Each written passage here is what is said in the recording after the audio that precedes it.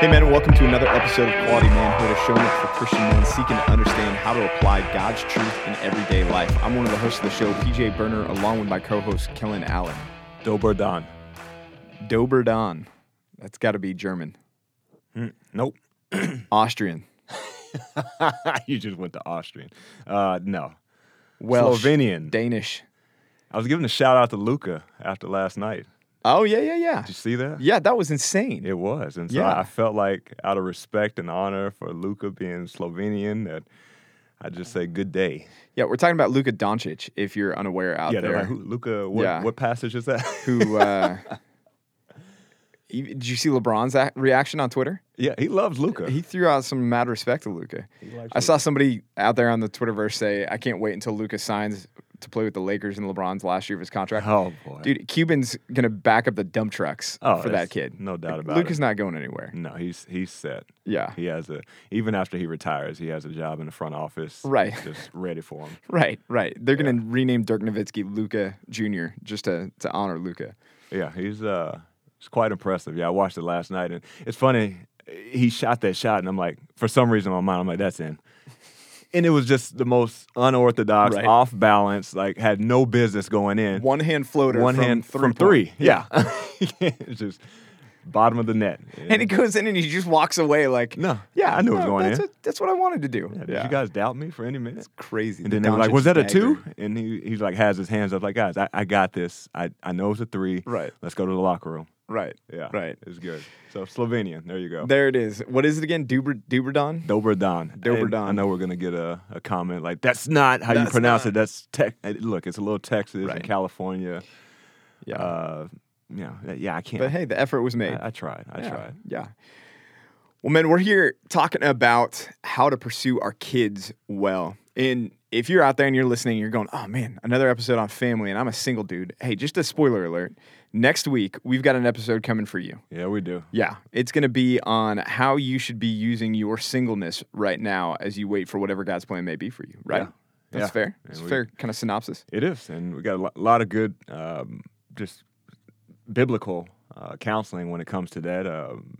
Just being transparent. I had a class project on that, and Pastor PJ spoke on that as a retreat. So got some good feedback. And you're in good company. I mean, Paul, right? Paul, Jesus. Yeah, John the Baptist. Like, there's some people that you can look at and say, you know what, that's decent people to follow. Yeah, Daniel. I mean, we don't know that Daniel ever had a wife. It never mentions her. So there's another name that we can throw out there. So there's good people. And we'll talk singleness next week. Yeah. But here we're here to talk about men pursuing your kids. We've talked about that kind of in theory before, but if you remember, I don't remember how many episodes ago it was. If we were a more organized podcast, I could tell you what date it was recorded and where to go find it. Who would do that? No, we're not. That's not our style. But we did an article on an article that we did an episode on an article real time right now on the fly. Yep. We did an episode on an article that Tim Challies wrote on 18 ways to pursue your wife, and he wrote another one on 18 ways to pursue your kids. And we're going to kind of walk through that together, and Kellen and I will give you some of our own insights on some of his points that he makes here. And hopefully it'll just be an encouragement to you. But yeah, Kellen and I were just talking before hitting record, just how fast time goes by. And you dads out there of kids that are grown and gone out of the house, you're probably sitting there going, man, you guys have no idea. You dads with the newborns at home and it's your first, and you're sitting there going, how long am I going to have to buy diapers and get up in the middle of the night? You're thinking, there's no way this is going to go by quickly. It does. It does. I mean, we're kind of in the middle of it. My oldest is 12, and I was just telling Kellen, it's amazing for me to think that in 6 years he's gone. Yeah. Like, that's my job. I've worked myself out of a job in 6 years. He's 18. He's an adult. He should be going off on his own to hopefully pursue education or a trade or whatever that's going to look like for him. But, man, how short that time is that we have with him. Yeah, and just to even think, like, we were sitting a couple weeks ago watching your son's baseball game, and yeah, he's out there, and he's a little guy. Not little, he's 12, but in our eyes, he's like, still a little guy. And to know that he's going to be out in the world making decisions, having a job. Driving a car in 4 years. Driving a car in 4 years. Yeah. You'll have to get him an electric car. No, you won't be here, so it won't be mandated. So he might be somewhere else, Who knows, playing in man? church or something. But, yeah, it's just to know that, our kids right now, as we see them, that time goes quick. And I know even – my oldest is about to turn 6. And, yeah, I literally remember being in the hospital room with Chelsea, like, wow, like I have my first kid, and now he's, you know, having full-on conversations with me. We're talking about things that are happening that he learned in school, they learned at church, that he's dealing with at school, and even sports and stuff. It's cool to see it, but yeah, Right. it was so fast. Right. Right. And something that we said before, we'll just say again here, man, if you don't pursue your kids, somebody will. Yep. If you don't influence your kids, somebody will. And we live in a world and a culture, a society, a government that is all too anxious to fill that responsibility for you. And that's a responsibility that's not theirs to fill. It's yours to fill. That God has given your kids to you, that we often talk in the church about our kids are a gift given to us, that we have a stewardship when it comes to our kids. Kellen, when we talk about stewarding our kids, what does that mean? What am I talking about there? That our kids aren't really ours. Wait a minute. Yes, they are. They're in my house. I pay for their food. Right? My wife birthed them. They're my kids. What do you mean they're not mine? Right. And that's true. They're a gift from God. Like, God gifted us with the children that we have.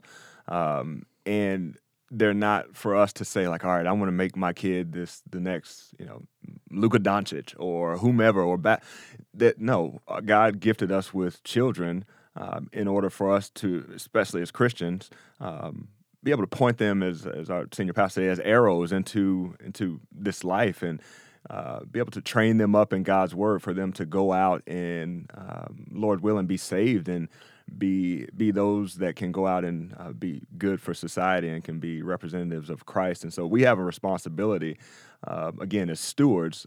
We have non-Christians in our home, and we need to treat them as non-Christians and love on them and continue to share the gospel and share the truth, and for them to look at our lives and say, wow, I see a great example of what it means to be a man of Christ, and own that responsibility. Our job is not to make them like us. Our job is not to, if we weren't an athlete, make them the athlete that we never had the opportunity to be. Our job is to make them more like Christ and be that example for them. So that's our responsibility. It's not for us to determine, but too often, we look at our kids, and especially a non-Christian will look at their kids and say, okay, what do I want my kid to be? I'm going to strive to make them like that. As Christians, our kids are to be more Christ-like, and that needs to start from the beginning.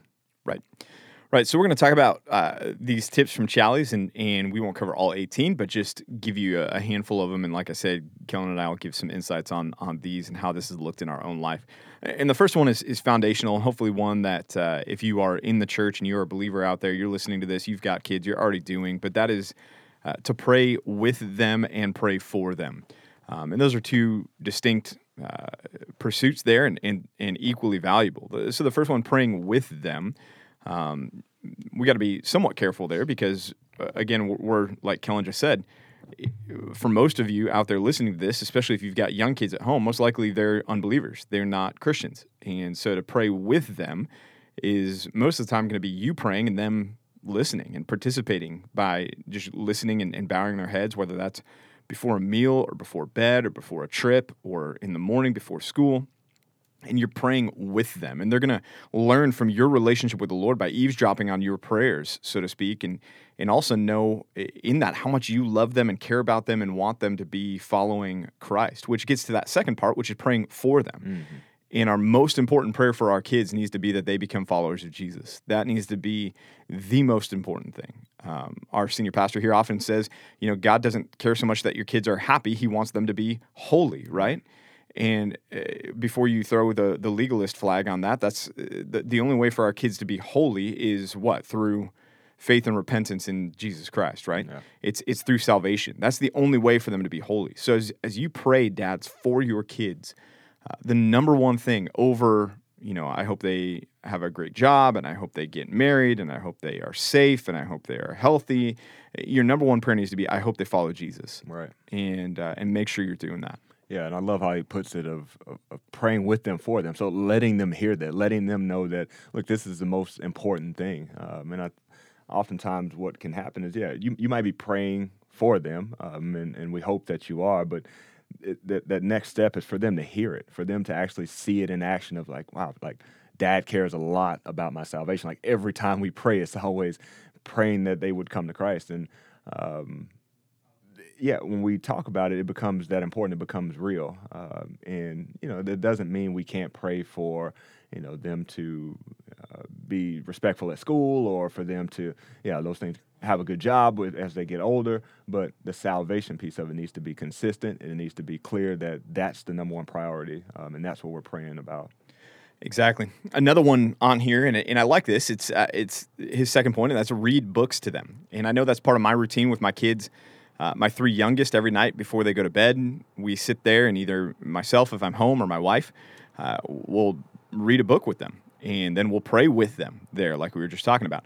But we spend that time, and it's whatever, a cheesy book, a Berenstain Bear book, or unless they've been canceled already. I heard maybe they were canceled. Maybe. Dr. Seuss, I know that guy's been canceled, right? But reading a book with them, just spending that time with them and developing that routine. But the other thing that we'll do is I'll read from, like, we've got these mini Christian biography books that we'll read together at the morning breakfast table when I'm there. And we'll rotate through. We've got 10 boys that, whose faith impacted the world, or 10 girls whose faith impacted, and we'll read those. And it's just good for them to spend that time with you, and for you to take that time to invest in them that way. And as a sidebar, not that this is your primary motivation, but if you're in the world of public speaking at all, reading to your kids is actually going to help you in that regard, big time. Yeah, for sure. Kellen, what's next? Yeah, we got another one on here. We'll jump around, but the number 5 one on this list is taking them out for breakfast, and doesn't necessarily need to be breakfast only, but being able to take your kids out for that one-on-one time. I know recently I had the opportunity to take my son out, and we went to Boomers, which is basically like putt-putt, if that's what we had in the South. Throwback to Dallas, dude. Yeah, putt-putt, man. I don't think they know what that is out here. I'd probably need to explain putt. But so miniature golf, and you got arcade games, you got go-karts, batting cages, that type of place. Wherever you are, I'm sure you probably have a place, whatever it's called there. But I took him out to that, and it was a great time, because it was just him and I. There weren't a lot of distractions. Hopefully not no distractions there. Yeah. There wasn't a lot of distractions there, but it was just quality time that we got to spend. And I remember afterwards, he was like, in his 5-year-old way, he was like, "Dad, that was the funnest time I've ever had."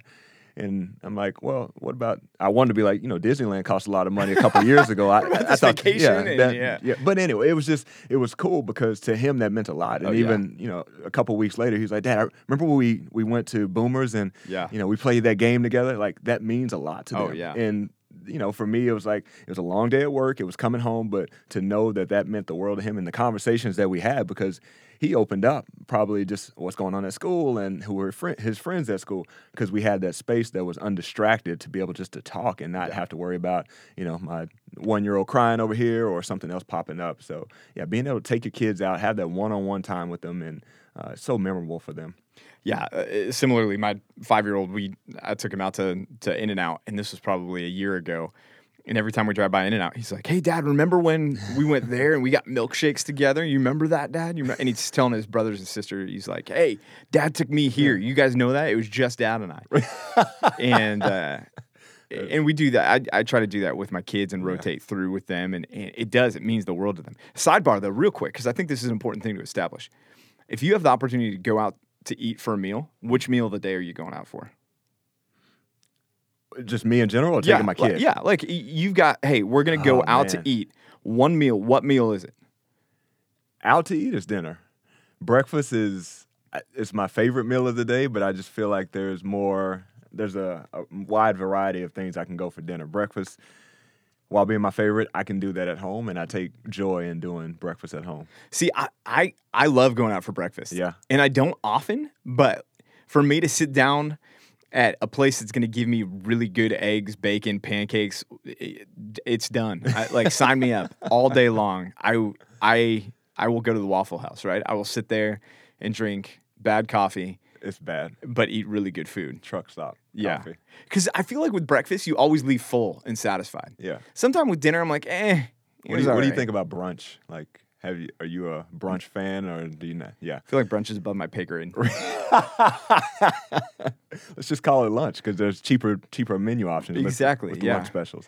No, I get it. That's a new thing of when people come in like, oh, we're gonna do brunch after church. I'm like, why don't you just do lunch? Kellen, I don't think brunch is a new thing. I think Well, I don't know. I think it's been around for a few hundred years. 100 years? All right. I would venture a guess. All right, It whatever. seems like a snooty English thing that people like to do. Maybe We're gonna go out for brunch. Yeah. Yeah. Anyways, totally not related to what we were talking about, but I just had that thought You as can take we your were going kids out through to here. brunch Yeah. too if you want. Take them out to brunch. Take them out, but spend that one-on-one time with them is what we're getting at there. Right. Especially if you've got multiple kids at home.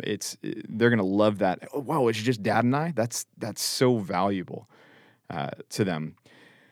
From one that is a joyous thing to one that maybe is not so joyous, but certainly as important, if not even more important, and that is to discipline your kids. Mm-hmm. Men, you need to be involved in the discipline of your children.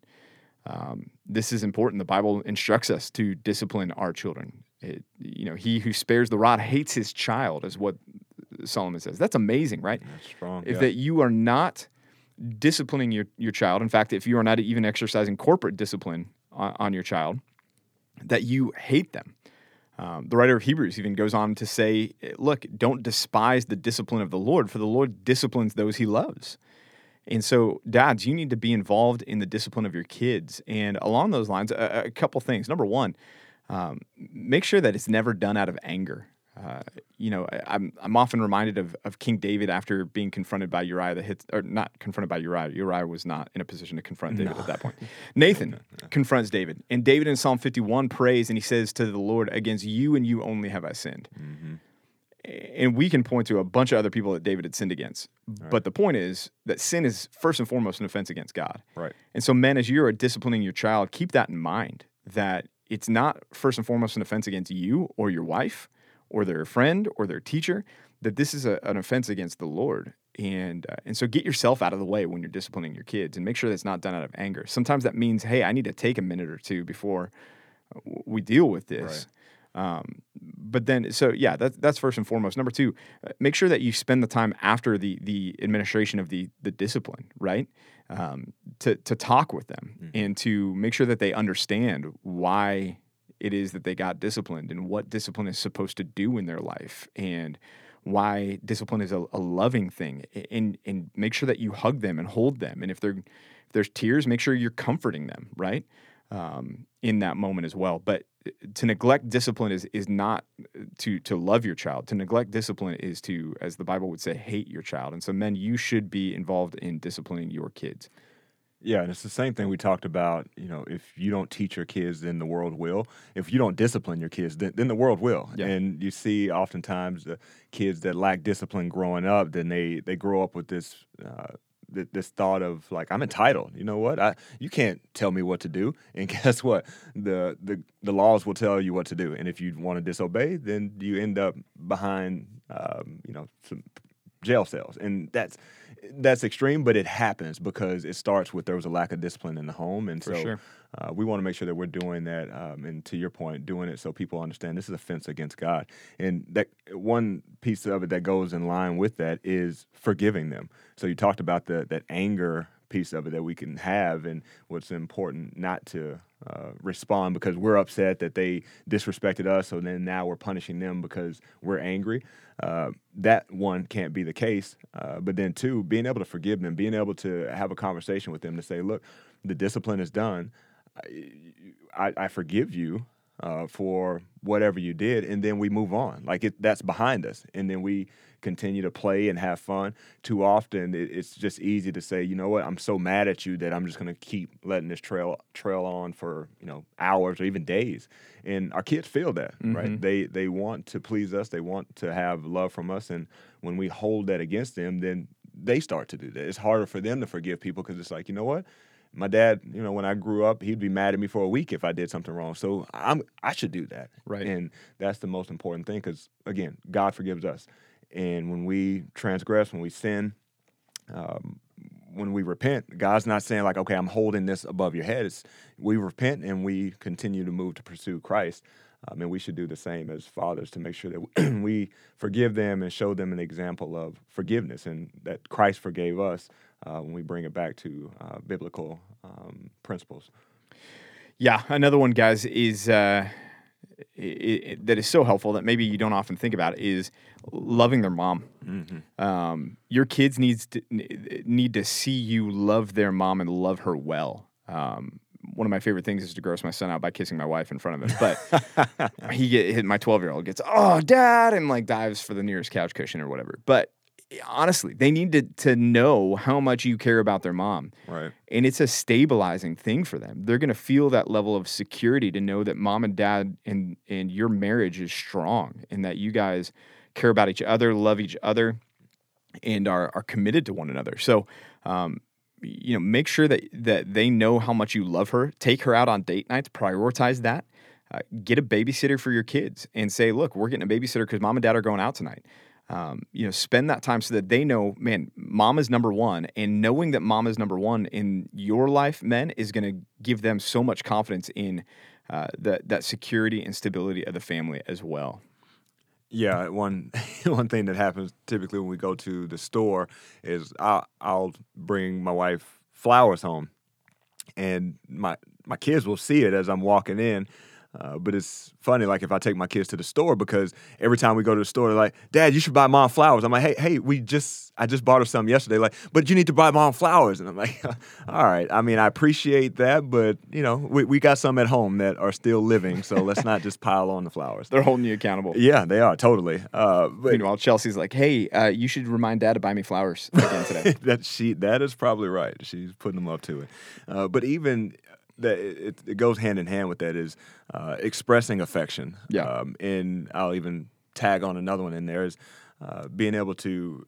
The article talks about telling the kids that you love them, which we'll get to that. But expressing affection to your spouse is a good thing. Expressing affection to your kids is a good thing. Telling them that you love them is a great thing, and it's one of those of like, they don't need to hear that. But oftentimes, I know you hear this as well. Of like in counseling situations, I'll be talking to somebody, and part of the marital counseling that we'll be giving is, well, my husband doesn't express love. And you'll ask the husband, it's like, well, my dad growing up never told me he loved me, or he never really, showed affection to my mom. And so kids see those things, and then they implement that into their marriage because they think that's it. And you almost have to, God's reshaping us and remolding us to realize that there's so much power in just saying I love you to your kids, to your wife, all of that, and especially for your kids to see that, no, this is true love. I'm not ashamed to tell my wife I love her. I'm not ashamed to kiss my wife in public because who's looking around? At the end of the day, I love her and more than anybody here on this earth, and I love Christ more than anybody else. So being able to show that affection and express your love for your kids is a big thing that just cannot be missed, and it seems like it's not that big of a deal, but again, it shows up years later when they become adults because that's just what they've been ingrained to know. Right. And maybe building off one that we hit on earlier, but kind of under the umbrella of creating memories with your kids. Kellen talked about going out to lunch with your kids or taking them to Boomers or something like that. There's other things too, and Charlie's mentions a couple of them in here. He calls one of them doing special things, but then that's like going to a baseball game, taking your kids to the beach, taking your kids to Disneyland, things that are just out of the routine. Is what he's talking about there, and that's creating memories. But then the other one too is planning little surprises, doing things that are unexpected. And this is one of my favorite things to do with our kids. Sometimes we'll put our kids to bed, and Amanda, my wife, and I will be sitting there on the couch watching TV or whatever, and I'll look at her and say, why don't we get them up? Let's go to Sonic. And so we'll go literally wake them up at, after an hour after we put them in bed, pile them in the car, and we'll drive out to go get fill them up with sugar. Yeah. And they love it because they're not expecting it. No. And it's, again, you're creating memories with them. Or, come home and say to them, hey, let's go, everybody pile in the car, we're going to go get dinner at McDonald's or Wendy's or someplace like that. Yeah. Or if you're a health nut, go I was just about to say the health nuts just signed off. They're like, they spoke about McDonald's, I'm out. You know what? Those aren't real McNuggets. Cry your river, build your bridge, and get over it.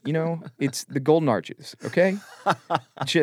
It's Grandpa Dave and Wendy, all right? So just stop. Just leave me alone with my Frosty and my fries, okay? That was Uncle Dave, no?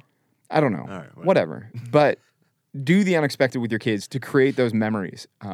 and be spontaneous with them. There's some things that they need to know that they are consistent. Your love for your wife, your love for them, the fact that you're going to discipline them, but then have some things that are unpredictable about you, some spontaneous things where you can catch them off guard and take them to do something fun that's going to create those memories. Those are going to be valuable for you for sure. There's more in this article. You can find it online, 18 Things I Will Not Regret Doing with My Kids by Tim Challies. Again, 18 Things I Will Not Regret Doing with My Kids by Tim Challies. But Kellen and I pulled these out, and they're encouraging to us, challenging to us, good reminders for us, and hopefully they've been that for you as well, men.